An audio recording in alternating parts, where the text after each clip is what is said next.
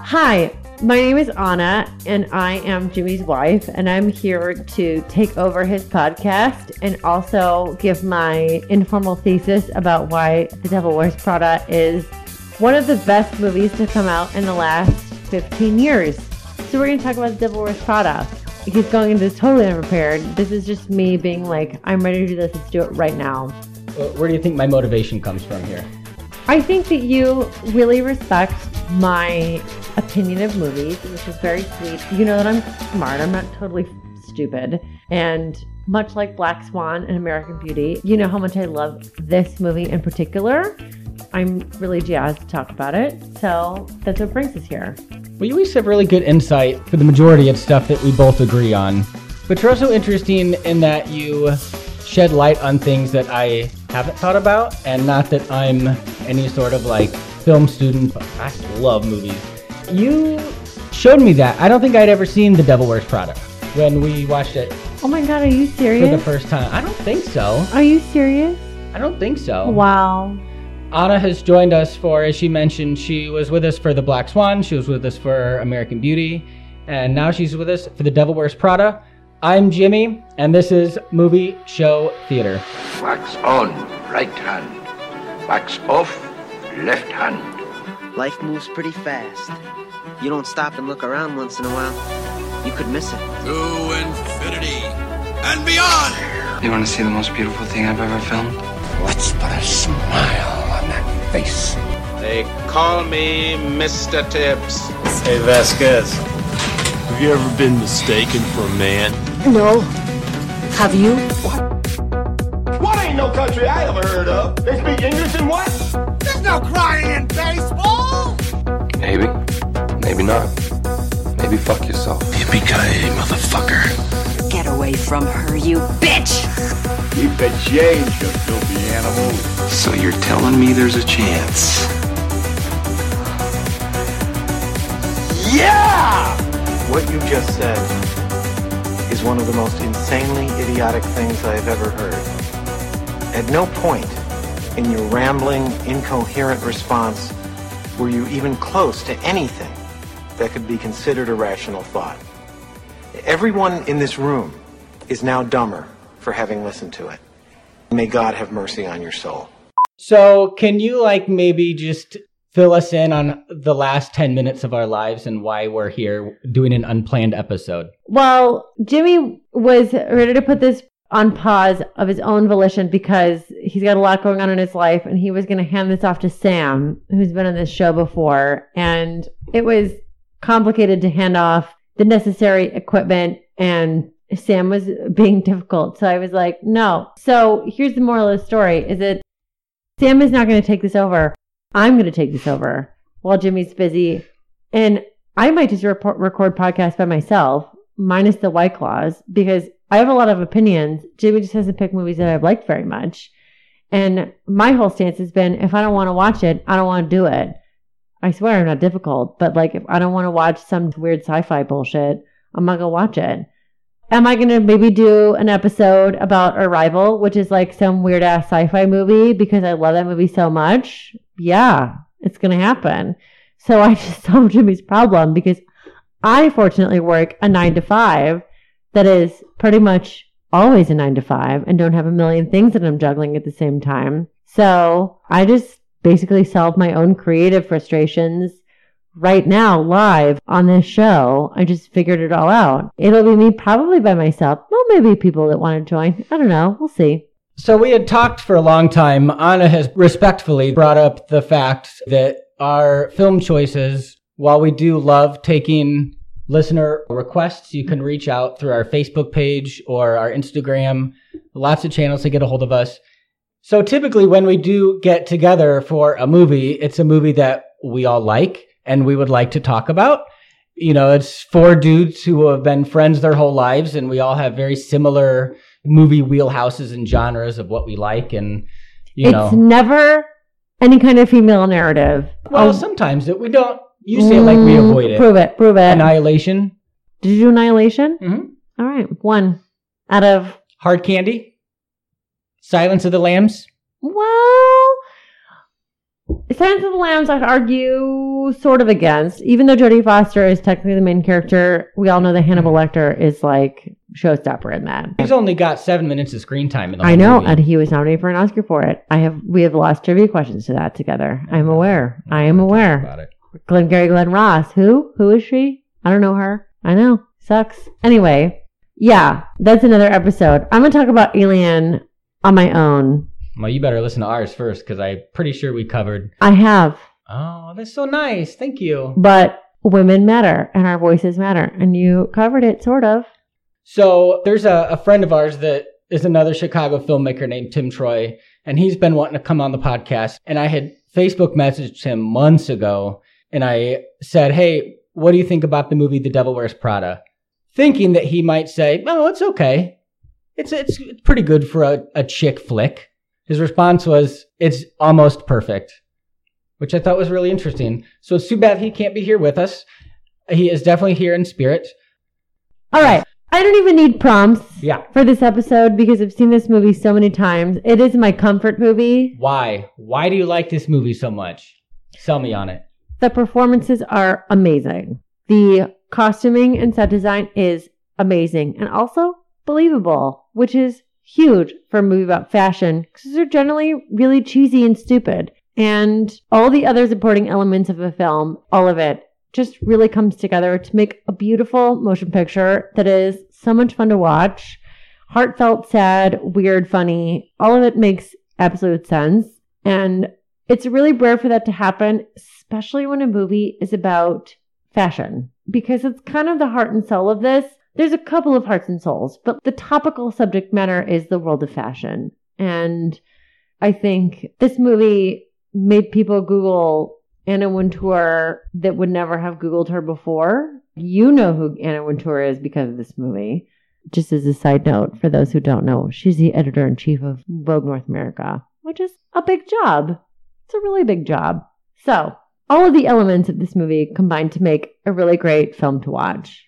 And it has Meryl Streep in it in a really spectacular comedic role. She really shines.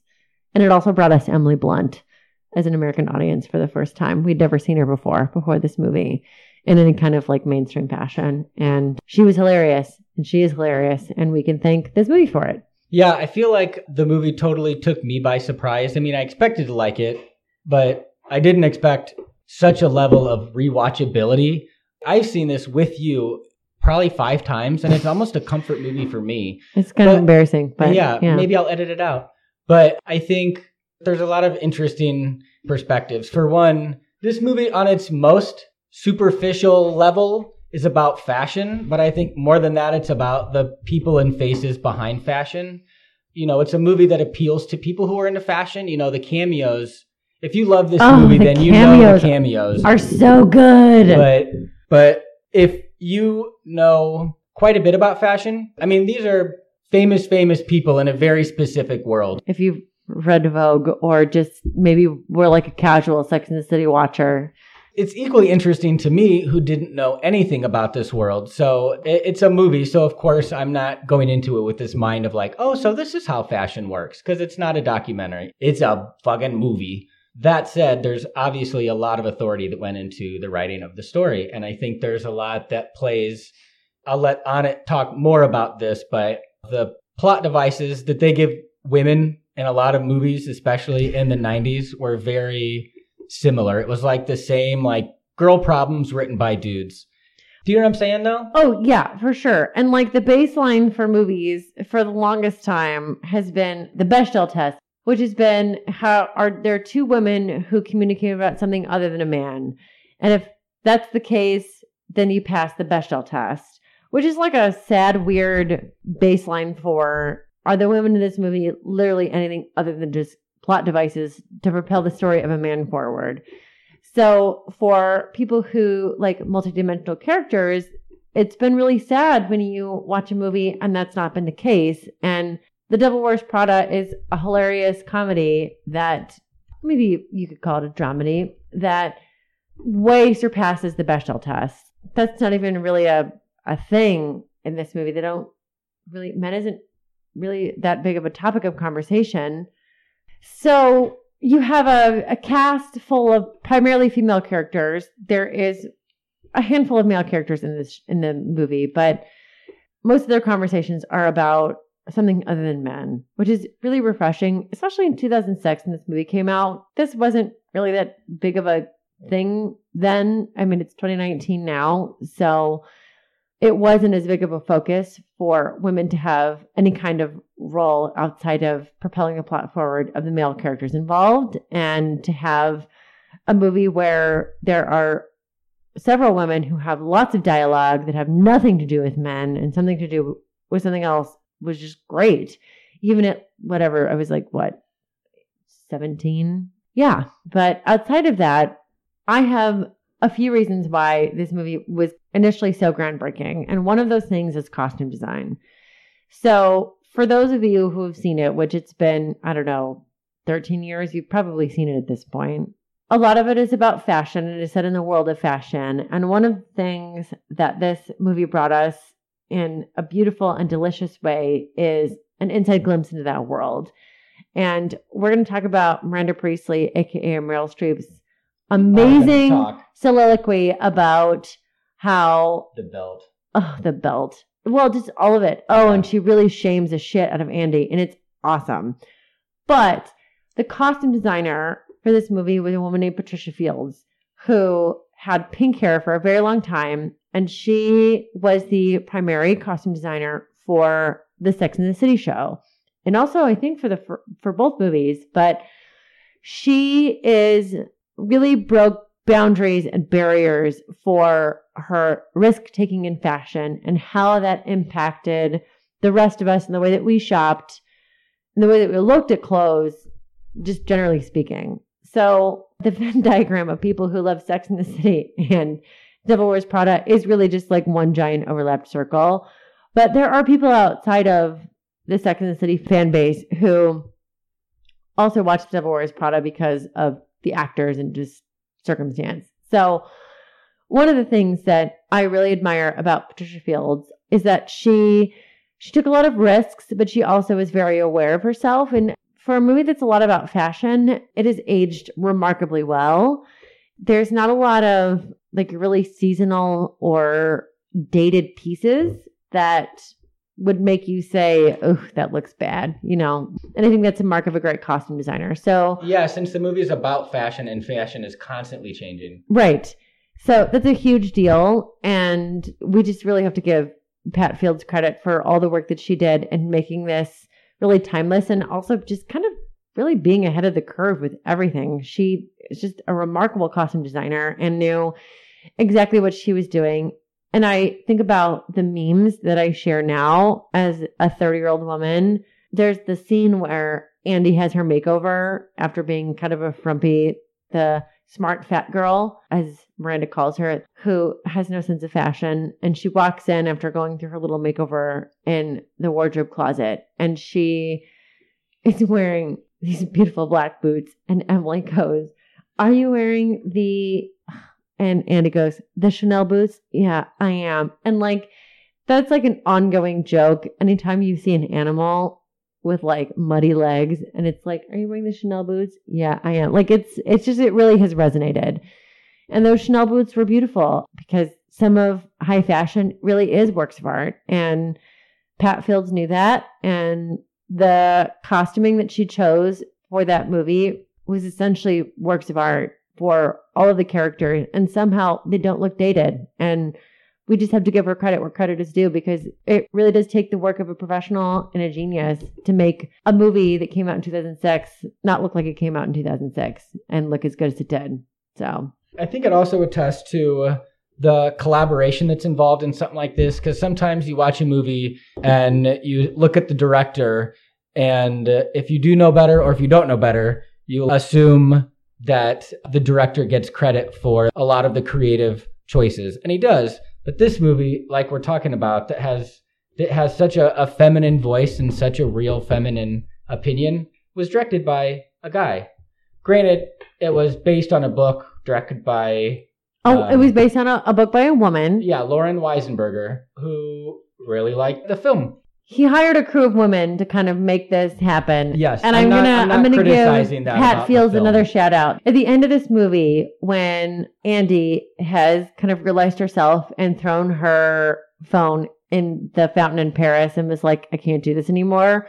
And she's walking past the set that they chose for the offices of Runway Magazine. She is wearing a pair of pants tucked into boots. And that was our first glimpse of skinny jeans tucked into boots outside of a runway ever. So to have Andy wearing, at the time, they were called cigarette jeans, as we know now in 2019, like, that's not cool.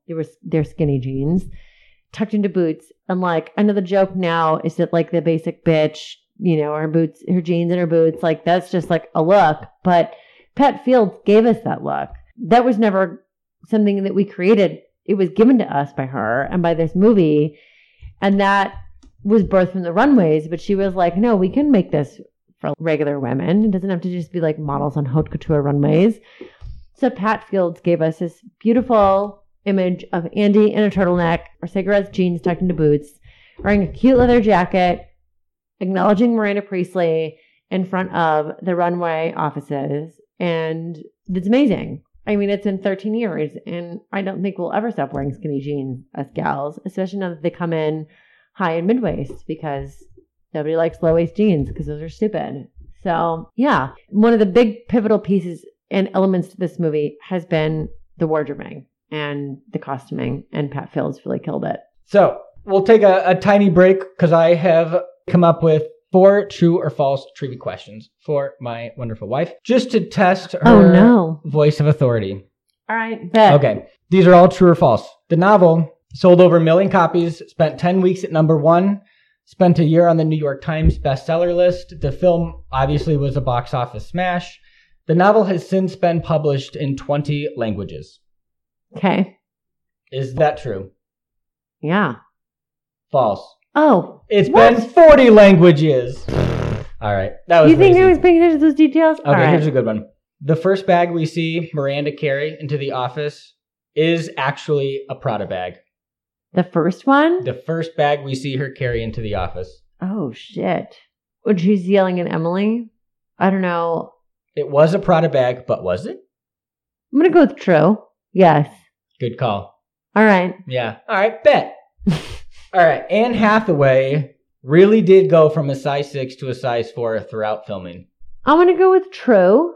A size 6 isn't necessarily thick, but I can imagine this movie would take its toll. Yeah, true. Sure. Okay. Well, that's true. Oh. All right. Last one for right now. We were talking about the designer, Patricia Field. Wardrober and costumer, Patricia Field. She was not a designer. Oh, okay. Pardon me. You. True. That's why you're here.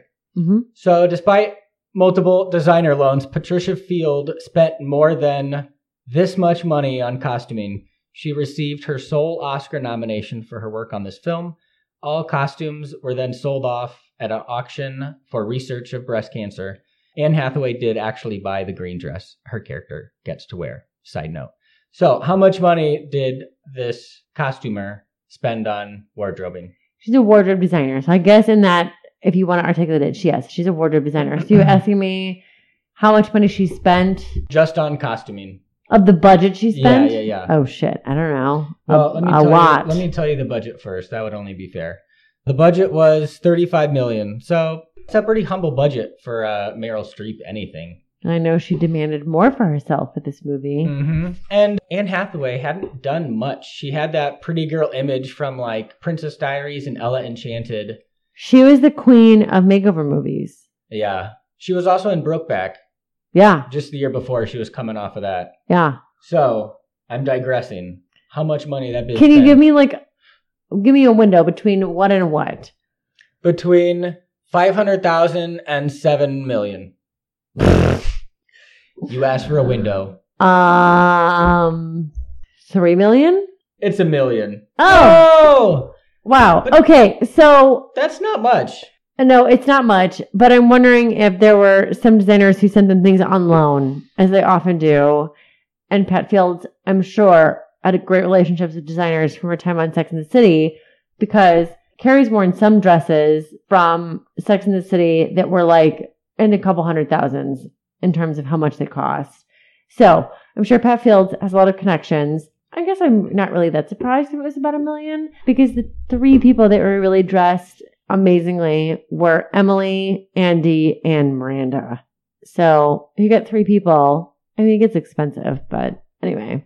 Apparently, Emily Blunt was cast before Anne Hathaway, but Emily Blunt has an amazing line every time she opens her mouth, who also hadn't done that much. When I feel like I'm about to faint, I eat a cube of cheese. Yeah, what's your, I'm one stomach flu away from... I'm one stomach flu away from my goal weight, yeah. Yeah, and it wouldn't be until years later that she marries John Krasinski that we're like, oh, fuck, she is funny. But that was her introduction to American audiences, was this movie. Yeah.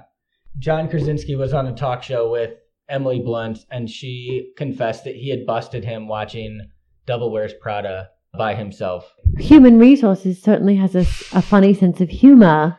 Yeah, I guess a testament to her character is that she says nothing but mean-spirited, negative, and resentful lines, but she's so likable. She's not... Maybe she's likable because you know Emily Blunt is likable. No, I wouldn't call her likable. She's kind of what you would assume would be in that industry anyway. Like, yeah, exactly. Miranda has two assistants, a personal and an executive, and she is what a former personal to an executive assistant would be. She's used to the stress and put in all of this effort, and then, you know, as the movie goes on, turns out Andy gets to take that from her because a bunch of shit. But yeah, she's hilarious. You eat carbs, for Christ's sake. She's amazing. Yeah. I love Stanley Tucci in this movie. Well, I love Stanley Tucci for like 20 reasons. One of those is this movie. Kind of similar to Emily Blunt, where he's not an emotional, feely kind of character. He does reach out and help Andy when she first starts. But I've thought... He doesn't really reach out and help her. He kind of reluctantly does.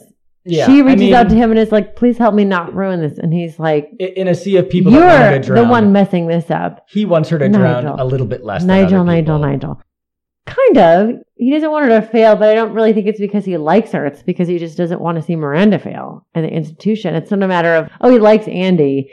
Andy's not really a standout person. Like, she's smart, but Stanley Tucci's character, Nigel, is such a runway addict and professional and is so loyal to the magazine that in the end, it's all about the magazine. That's what he lives and dies for. And when Andy comes to him and is like, I'm fucking this up, aren't I? And he's like, well, yeah, duh. And he helps her. Then they kind of become friends. But it doesn't happen until she asks him for help. He's not an Andy fan until she's like, I'm messing this up, aren't I? And he's like, yeah, you are. You're being stupid. And then it changes. Okay, another trivia for you. All right. Which one of these four actors auditioned for Nigel's role? Hugh Grant, Kelsey Grammer, Bill Nye from Love Actually fame, you know, the singer, or Graham Norton? Bill Nye? Irish talk show host Bill Graham Nye. Norton. Graham Norton. Oh, weird. But you know what? I think he could have done it. No. I don't know. Stanley Tucci's so good. And he brought a subtlety to the character that's like, you watch Nigel and you just kind of know that he's been in this business for a really long time. He's kind of the Andre Leon Talley of this sort of fictional world in a way that you don't really need to see the overtness. You know how good Nigel is at his job. And you don't need much more than that. And I don't know, Graham Norton, like maybe could he have done it? I don't know. I don't really know him outside of his talk show. But I think what Stanley Tucci brought to the table was a subtlety to the character that he saw Nigel on the page and he brought to life a really believable and tasteful, wasn't fazed by models and bras and Andy changing in the wardrobe room of Runway. Like, he didn't care because that's it. And I think that's what Stanley Tucci brought, was a believable level of professionalism to that character that I really appreciated. Yeah, I think that it's a good show that this idea of like, you don't have to say nice things to be likable, because I don't know why. I liked Emily Blunt right away. I felt like the meaner that she was, the more I liked her. And I guess maybe just because I like humor, I like to laugh. So she's saying funny things, so I like her, and it's that simple. Or maybe even though she's pretty much a bitch throughout, it comes from a place of like, I'm so dedicated to my job that I'm willing to give everything up. And then the scene in the hospital. The whole movie You is eat just carbs, peppered. for Christ's sake. Yeah. The whole movie is just peppered with scenes that I did not expect to be, I wouldn't say like deeply affected by. I don't think about them on a regular basis, but they do slowly and gradually turn Anne Hathaway's character not into Miranda per se, but you don't notice it happening, or at least not obviously. Everybody wants to be us. Oh, shit. If you're listening to this and you've never seen the movie, you're not going to have a good time. We're not going to do a That's the case for synopsis. every episode you do. True. It's not about like... Wouldn't that be so nice, though, if people were like, I don't know what the movie is, but they just got such great chemistry. Well, maybe they just pause it and then go watch the movie and then come back to this once they've watched it. That'd be great. But if it's 2019 and you have not seen The Devil Wears Prada, by all means, watch it. Please. It's a great fucking movie. If you made it this far and you haven't watched it, stop this shit now. You're very confused. You're like, what are you talking about? Stop it now. Bitch, did you like it? I'm or also did you not? a huge advocate for it. So stop it now, watch it, and then come back.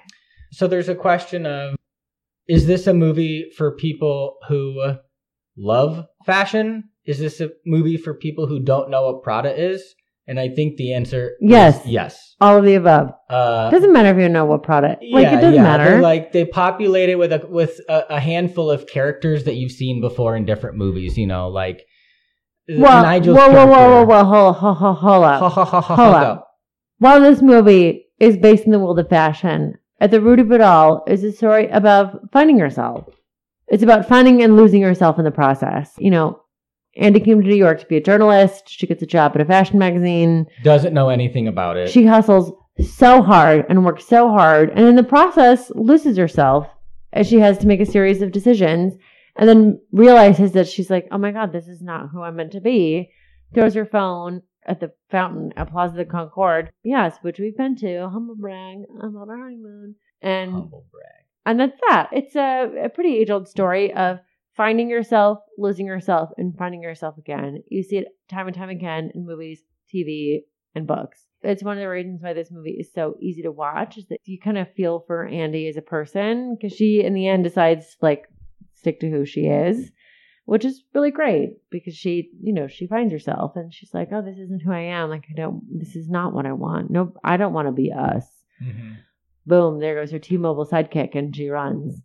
And you're like, no, I feel that, girl. I feel you. I want to be myself and feel true to myself. And so that's the theme of it all. It's not a super complicated story. Yeah. It's just told in a very glamorous and fashionable world with hilarious characters and beautiful, delicious clothes. Yeah, so despite these cameos and very subtle details that could only come from people who know this world, this movie is for anybody who enjoys real stories about everything. The whole story you can appreciate without knowing a lick about fashion. Everyone's favorite forgettable boyfriend, Nate. Yeah, whatever. He or sucks. Adam Grenier. Yeah, I mean, it was fine. It was his boy. She was his. It was fine. The relationship was not. He wasn't very supportive of her job, and her job required a lot of time and dedication, and it's implied that she doesn't make very much money, and she spends a lot of time doing it. And for a sous chef hustling in New York, he has a very low tolerance for it, which is kind of funny, because chefs have a notoriously insane work schedule, and I don't know what kind of chef would be home to shame somebody in the evening, but all right, you're probably not that good at your job. But apparently he gets a job at the Oak Room, so he's not that terrible at it. But anyway, he's there to serve the plot point that he watches her change from being this earnest journalist peddling her stories to newspapers to being a high-powered corporate assistant of some kind, personal assistant, who's not running anything but working crazy hours and not getting paid a lot of money for it. And you see his frustration, their kind of relationship collapse, and you get it. You get both sides, but also stopping a little bitch about everything. And your girl's got a salaried job and she's working really fucking hard. So shut up. It's kind of how I felt about his character. But, it's just me. Yeah, I mean, whether you loved him or not, their relationship was not written to be one that you're rooting for. throughout the film, she as she's losing touch with herself, her relationship kind of pays the price, and she misses his birthday dinner. But at no point in the movie did I wasn't rooting for them to stay together, get together. The movie is not about their relationship arc is not important to this movie. And nor really is fashion, as we are kind of talking about. It's kind of an ironic thing that this movie is full of these popping details and incredible costume design, but it's not really a movie about fashion. And a lot of it is... It's about finding yourself. Yeah. And there's that line that Meryl Streep gives. There's a scene where Andy has some boring old outfit on, and Meryl Streep is in this meeting, and she's debating on these belts for this outfit. And she has this amazing monologue that I bet my wife has memorized. But my favorite line is her line when she says, "You're trying to tell the world that you take yourself too seriously to care what you put on your back."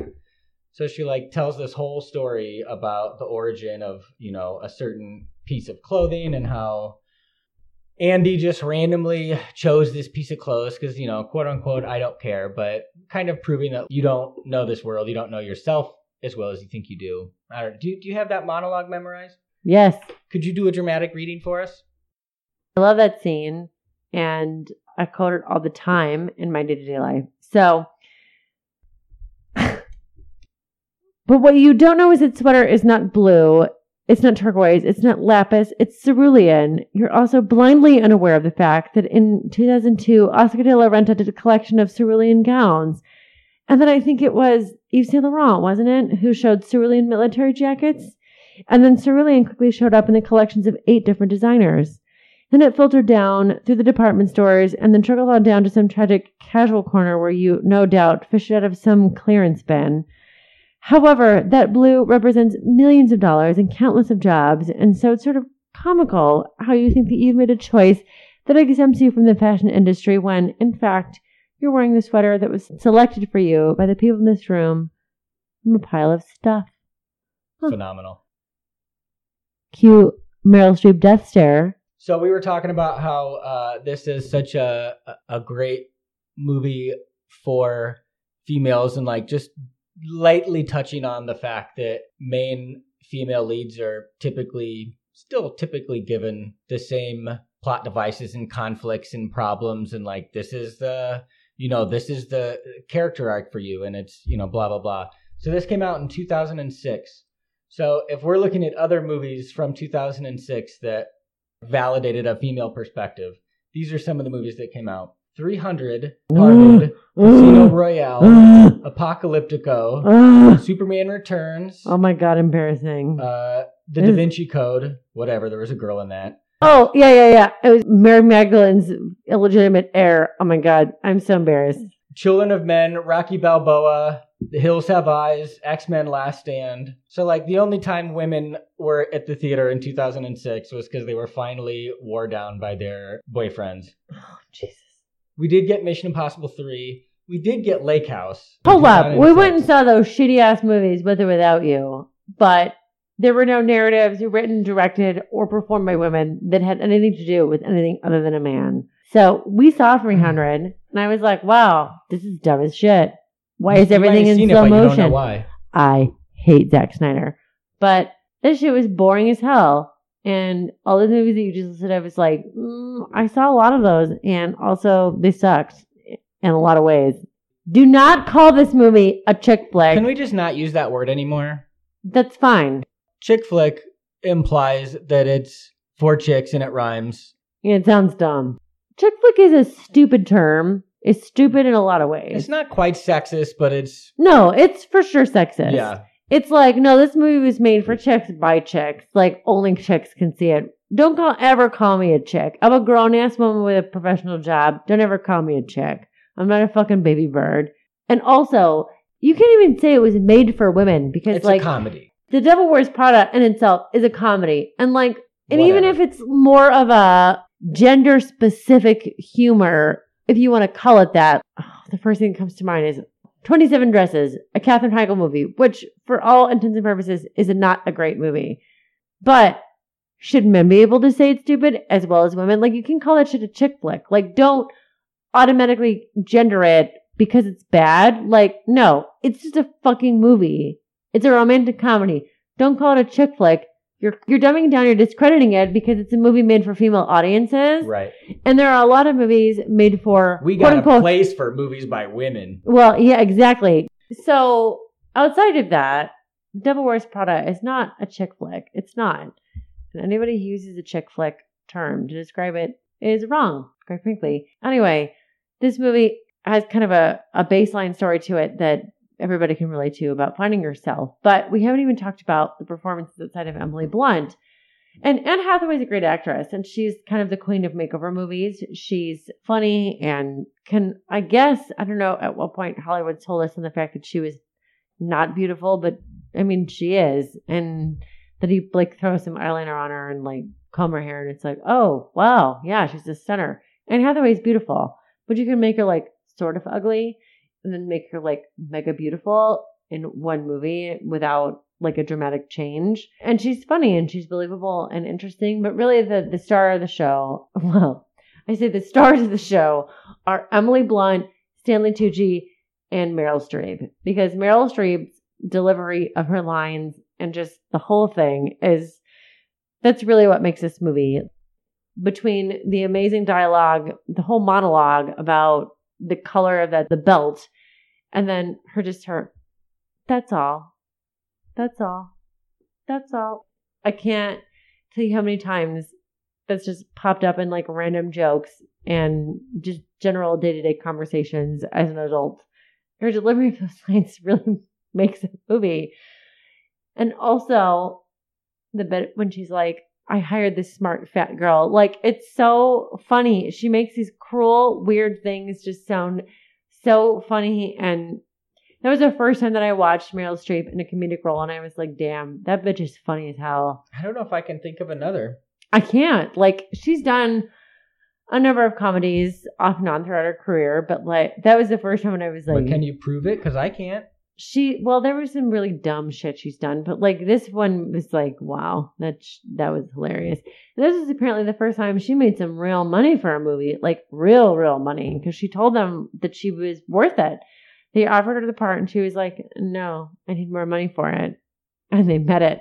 They met her demands. They were like, all right, she's worth it. And she was, because that shit was hilarious. Yeah, the only other female actor I can think of that could have pulled it off is Helen Mirren. As much as I love Helen Mirren, I'm sure she could. So. She could have done. I mean, she could have done this. It just would have been a different movie. It's hard to do comedy where your lines are funny in context, but as written word, they're not funny. They're not supposed to be funny. Oh no, but this is the best part about this movie and the writing of this movie is that outside of it, it is funny. So when you're in like a group text and somebody says, "That's all," like you know they're referencing.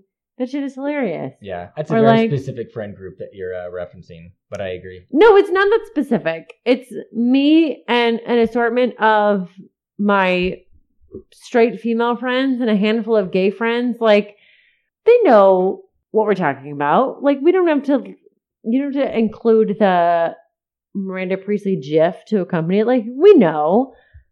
I guess it's specific in that it's like women and gay men. Women with an X and gay men. Like, it's not, this movie really does transcend barriers, like social barriers, in terms of who's really enjoyed this. Men, I guess if there was a straight dude in my group chats, he might get it. I don't know. You'd figure it out. Be a straight dude in your group chat. He could Google it if he wants to. But yeah, it really does transcend a lot of social fences. Mm-hmm. I wouldn't call them barriers because they're not barriers, but they are sort of transparent walls that we have that separate us from each other in some of our social ways. But we damned if we don't all know the Miranda Priestley quotes or the Emily Blunt quotes. Where's my coffee? Has she died or something? Damn. So we had mentioned that this movie, whether you know everything about fashion or nothing about fashion, this movie is for you. And I felt that when the movie started, and as soon as she enters the fashion house that Miranda Priestley works in, you're like bombarded with this world that's either very familiar or you have no idea what's going on. For me, I had really no idea what's going on. except for all the like preconceived notions of how I think a fashion house would look and act. How do you think it would look and act? Like that. But my point is that right. I didn't feel stupid for not knowing. It's not like you're introduced to this world and expected to know all of these things. They overwhelm you at first because Andy is overwhelmed and they they want you to relate to her character because she didn't know anything about this. Did somebody eat an onion bagel? The main ingredient in corn chowder is cellulite. That is a joke from the movie. Yeah, so I feel like they do a really effective but subtle job of reminding you that this isn't a fashion movie and it's not the kind of movie that you probably thought it was going to be about. Like we had talked about the boyfriend, Nate. Yeah. And he wasn't written to be obnoxious or anything. Like they're fine. You don't hope that they break up, but there's nothing about... I did. He sucks. He does suck. But there's nothing about their chemistry or relationship or like individual characters that you're like hoping that they make it work. Because within 20 minutes of the movie... Other than the fact that she loves him. Yeah. And they've been together for a while. She does. Well, they kind of... She loves the idea of him. They imply that they like love each other, been together for a while. How long do you think in this fictional world? I call this romance fiction. That's the kind of movie that this is. I don't know how long they've been together, but long enough that they know each other well and they can like poke fun at each other and have mutual friends. So at least a year or two. I don't know. Do you have an absolute answer for it? Yeah, but I'm not telling you. Oh, okay. No, I don't know. But my point is that like it's not about the relationship and it can't be about the fashion. It kind of makes tweaks on every comedy drama movie like this that you've seen. Like there's a lot of romance comedies I'm watching you struggle that through I this. do not.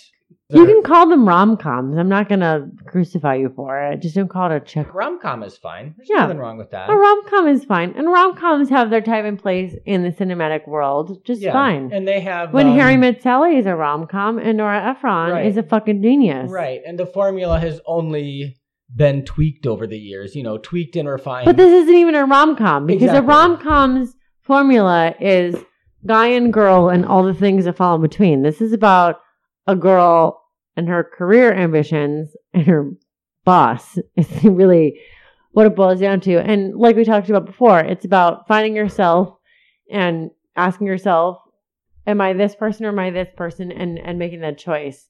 And I think that's why this movie is so relatable. It's so much about ambition and the sacrifices that you have to make to become successful.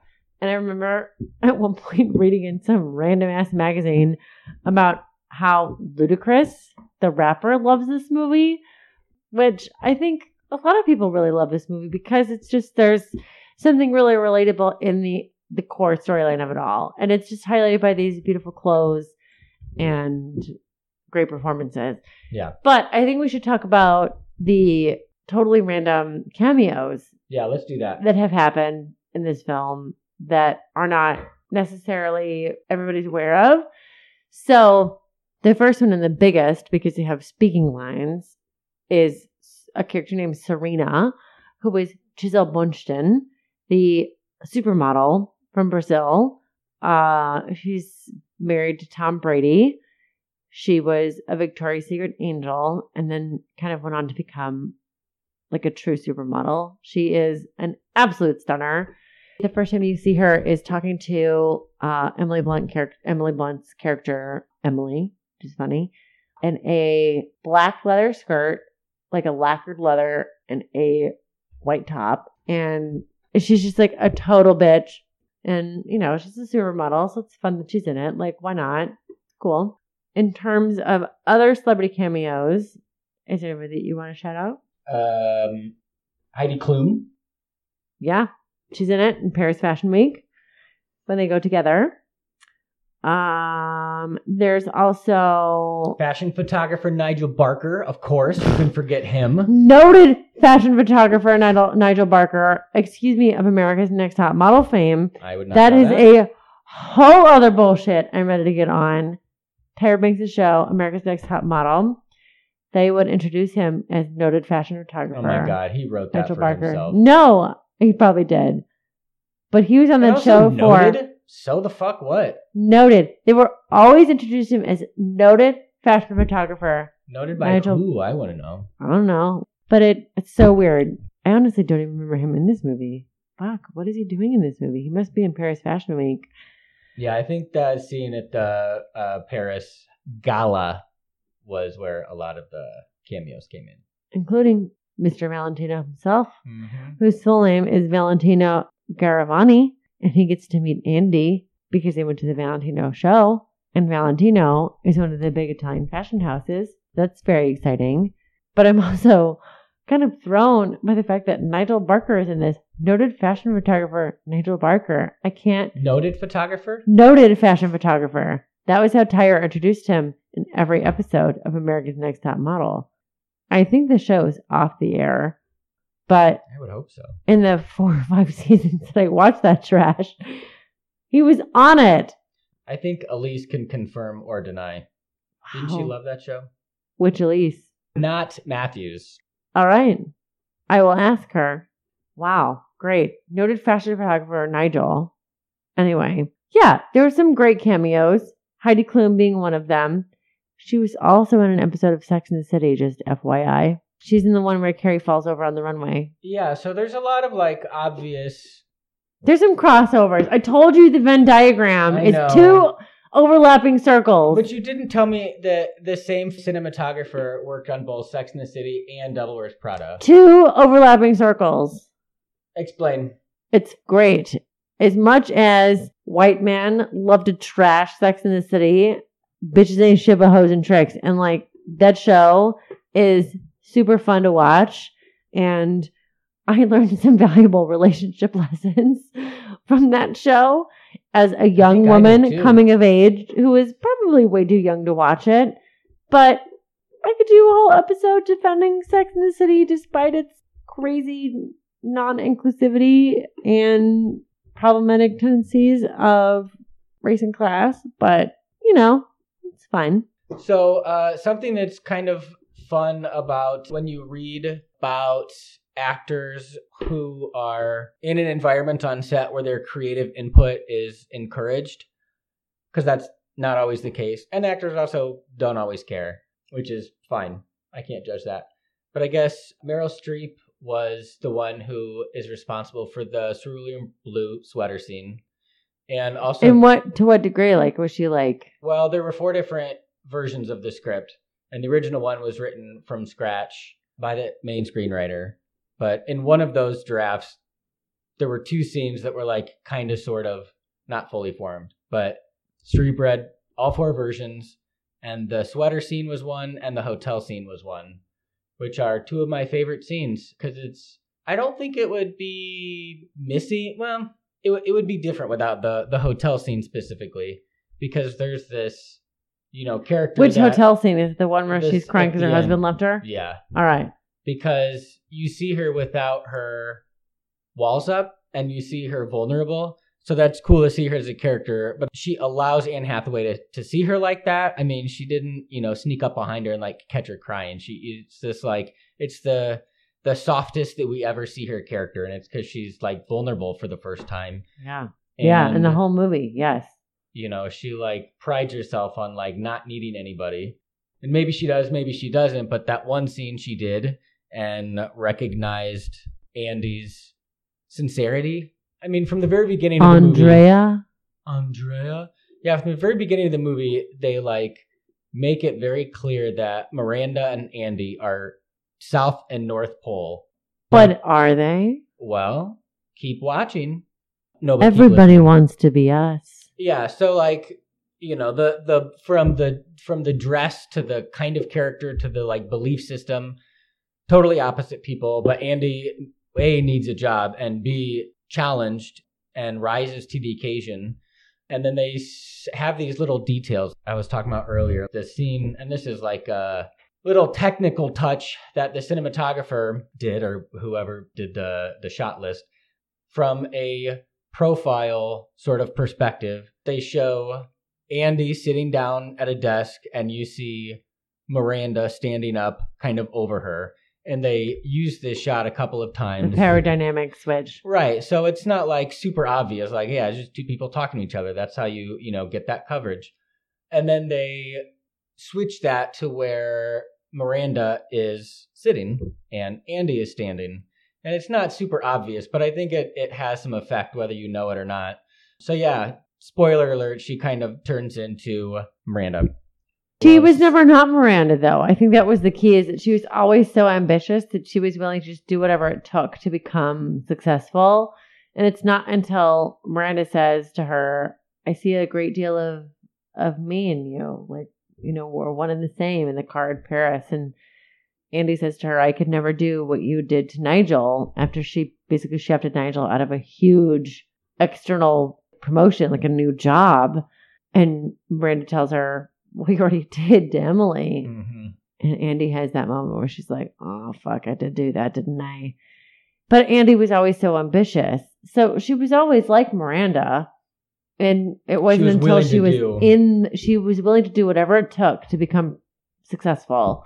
And it wasn't until she was in the world and deep in it all that she realized like what she had done to other people, that's not who she was. That she really, really did want to be a journalist, and she let the idea of success catch her up in it, and also just like a job at that point for her as a sort of new grad, I think is what they're implying in the movie. So she's not that different from Miranda. Well, I think it's telling of Streep's character too, because she's obviously very confident, very successful, and you have this like idea of who this person is.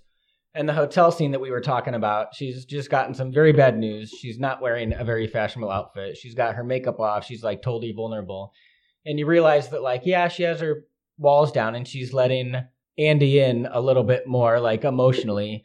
But really, she's fucking lonely. And she does not have this life that she's conveying. And she has that great line, everybody wants to be us. And I guess Meryl Streep, the line in the script is everybody wants to be me, and Meryl Streep changed it to us, which is fascinating. But it's that's so. Yeah.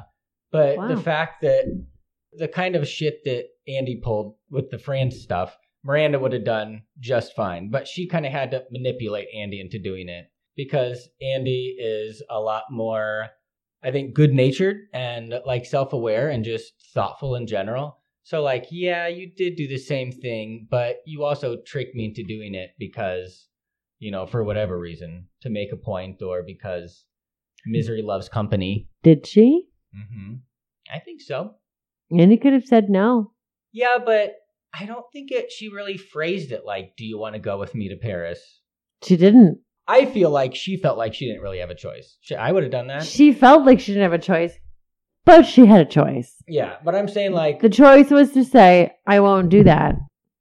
I think they're pretty different. It just took us 60 or 70 minutes to realize that she just wanted to be successful. Andy wanted to be successful. She didn't want to be the head of a fashion house. And she wanted to be successful. Yeah, and I think Miranda's was more self-centered and like she knew exactly what she was getting into. Or maybe she didn't. And Miranda is Andy 30 years from now.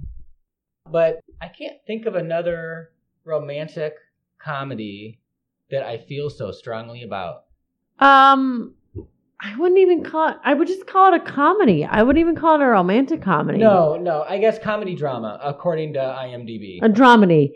It's not, the romance is not a huge element to this. No, there's a couple of romantic subplots, but it's not. Oh, we didn't even talk about her shitty friends at the bar that night. Remember when they take her phone when Miranda's calling her? Yeah, sucks. Fuck, guys, I just started this new job. Don't be that. That I think kind of dates it, because if it happened in 2019 and your phone rings after hours and it's your boss, like nobody in my friend circle would dare to like take my phone. I work as an executive admin. If my boss were to call and I had to like, can you imagine if I took your phone and I was like, can you get it? I would punch you in the face and then take my phone. Like, don't be a fucking dick. This is my job. Right in the nose with the side of your fist. Like don't you fucking dare. Like, don't be a dick. Yeah. Or if your job, me, you changed. Fuck you. You guys suck. You know what fucking job I have? Don't be a piece of shit. Purse, bitch. Yeah, I gave you a bunch of free shit. Don't be an asshole. Like, and now I'm getting a phone call from the person who gave you that shit. Boom, roasted. Yeah, exactly. It's so stupid. But that's kind of a sign of the times. It's kind of a sign of her friends, too. I mean, if my T-Mobile sidekick rang in 2019, I would answer it because I have a T-Mobile sidekick. The hours that we pull with certain jobs in the business world now are not things that we did in 2006. It wasn't required. Yeah, but I think this movie ages surprisingly well, considering it came out in the early 2000s, which is weird to say out loud because it did. And it's a great story of kind of figuring out who you are and the lengths you're willing to go to be successful, set in a very glamorous and interesting world that is sort of educational, but the way that it's delivered is like funny and kind of sad and really interesting and also beautiful because the world of fashion, no matter what your opinion is about it, is beautiful at its very core. So even if you're florals for spring, groundbreaking, like it's still beautiful to look at, and the clothes that they wear is interesting to see and watch. They're as impractical as fashion outfits are today. Yes, Miranda and her beautiful belts, and Andy and her skinny jeans or her cigarette jeans tucked into her boots. Mm-hmm. Like, and that great ending when she gets into the car. Yeah. I love that. Her Lexus or her Mercedes or whatever it is that she gets into. I just love that she doesn't wave. No, she just looks at her. I would have even been okay if they didn't cut to the close-up of her in the car when she does kind of crack a smile. She half smiles. Yeah. She Miranda smiles. That's not even needed. I felt like she got her point across. Like, I knew. She saw her. Yeah. I mean, I'm not mad about it. Like, she didn't get any, she didn't break character and like wave at her. Miranda Priestley doesn't wave. Like, hey, Miranda. Hey, girl. And Miranda's like, bitch. Hey, girl. No, she didn't do that. So, 2006 desperately needed this movie. What does movie show theater desperately need? What movie? God, any kind of female representation, not from a male lens. Got to be more specific. Does it have to be? It doesn't have to be anything, I guess, if it's my own answer. I think it would be great to have a movie directed by a woman. That would be awesome. Clueless. Yeah. Oh my God, I love Clueless.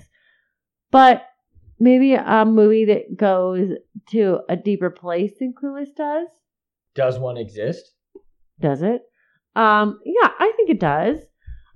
I think one of the things that movie show theater misses is the representation of both genders. And I'm not saying that a movie about women or with women characters directed by a man or helmed by a man in some way, shape, or form can be accurate. But you lack movies directed by women, quite frankly, or just even led by women. And I know that Alien you did, which is directed by an anti-woman. Yeah, if there's an antithesis of a woman, it's Ridley Scott and his grumpy ass face. Oh, well, Aliens was James Cameron. Oh, an anti-woman. Oh, there we go. Yeah, fuck James been, Cameron worse than Ridley Scott. By that I mean he's been also. It was delicious that his ex-wife stole his Oscar from him because her movie was better. So True. She didn't steal it, but she just got it because he sucks. Because Avatar was not that great of a movie. It was Pocahontas 2019, 2014. Yeah. Whatever. That movie was not that original. Papyrus. Good job to your art crew who made that movie what it was. Sorry, you suck. Anyway. Well, my thought is that we could do Clueless and Fast Times at Ridgemont High are two pop culture movies that depict teenage life in high school. There's a lot of similarities, and they're directed by the same female, Amy Heckerling. I'm down with that. What if we went deeper than that and found some movies that were maybe by non-binary folks or something to that effect? Like, there's a lot to explore. I would love to talk about Moonlight, but I don't want it to be four white dudes and you talking about why it's so impactful for like black culture to, you know what I mean? Yeah. It's Chicago. We'll find it should somebody. be authentic. Yeah. All right. Well, that's about it for us. If you have a suggestion for a movie for us to do, we would love to hear it. You can get a hold of us through the Movie Show Theater Facebook page. You can hear our entire catalog of episodes at soundcloud.com/. Facebook.com/Movie Show Theater. You can also find us on iTunes and pretty much anywhere you get your podcasts. So until next time, I'm Jimmy, and this is Movie Show Theater.